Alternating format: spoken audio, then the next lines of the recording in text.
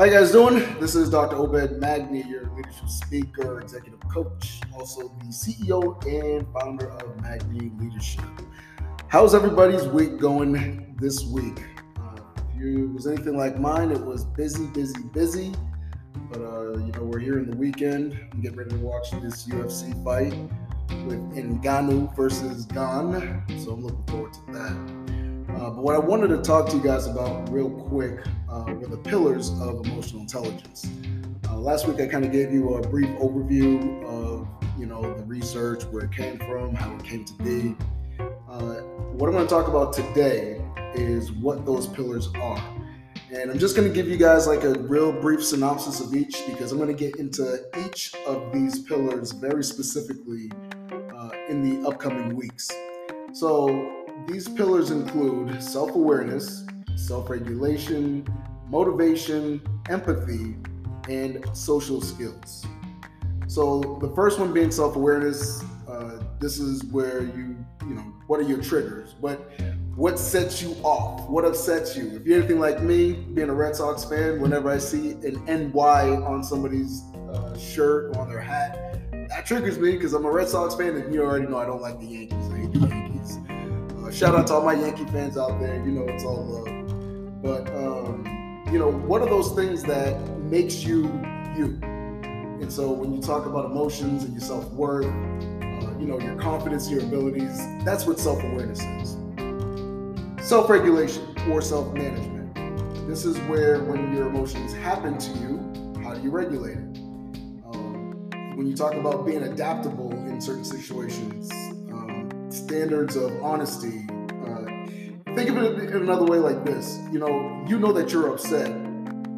How do you deal and manage that when that happens to you? Do you scream and yell at people? Do you count to 10 to, control your stress levels? So that's what self-regulation is. Motivation.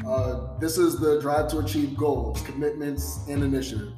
I actually wrote my dissertation on this subject. And so this was back in 2008 during the economic collapse. Police officers were being laid off left and right. And this was something that was, not really seen before, because that's not something that happens.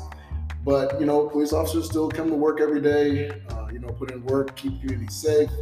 And I wanted to know what that motivation was all about. Was it something intrinsic? Was it something extrinsic? Is it something that is a combination of both? So the subject of motivation is very, very near and dear to my heart. So we're going to talk a lot about motivation, where it comes from, how to motivate others, and so on and so forth. Empathy is going to be something that we talk about also. It's another one of those pillars when we talk about emotional intelligence. Obviously, this is, being driven to assist others. When you talk about compassion, and I think a lot of people make the mistake of empathy is sometimes associated with being soft, and that's really not what it is.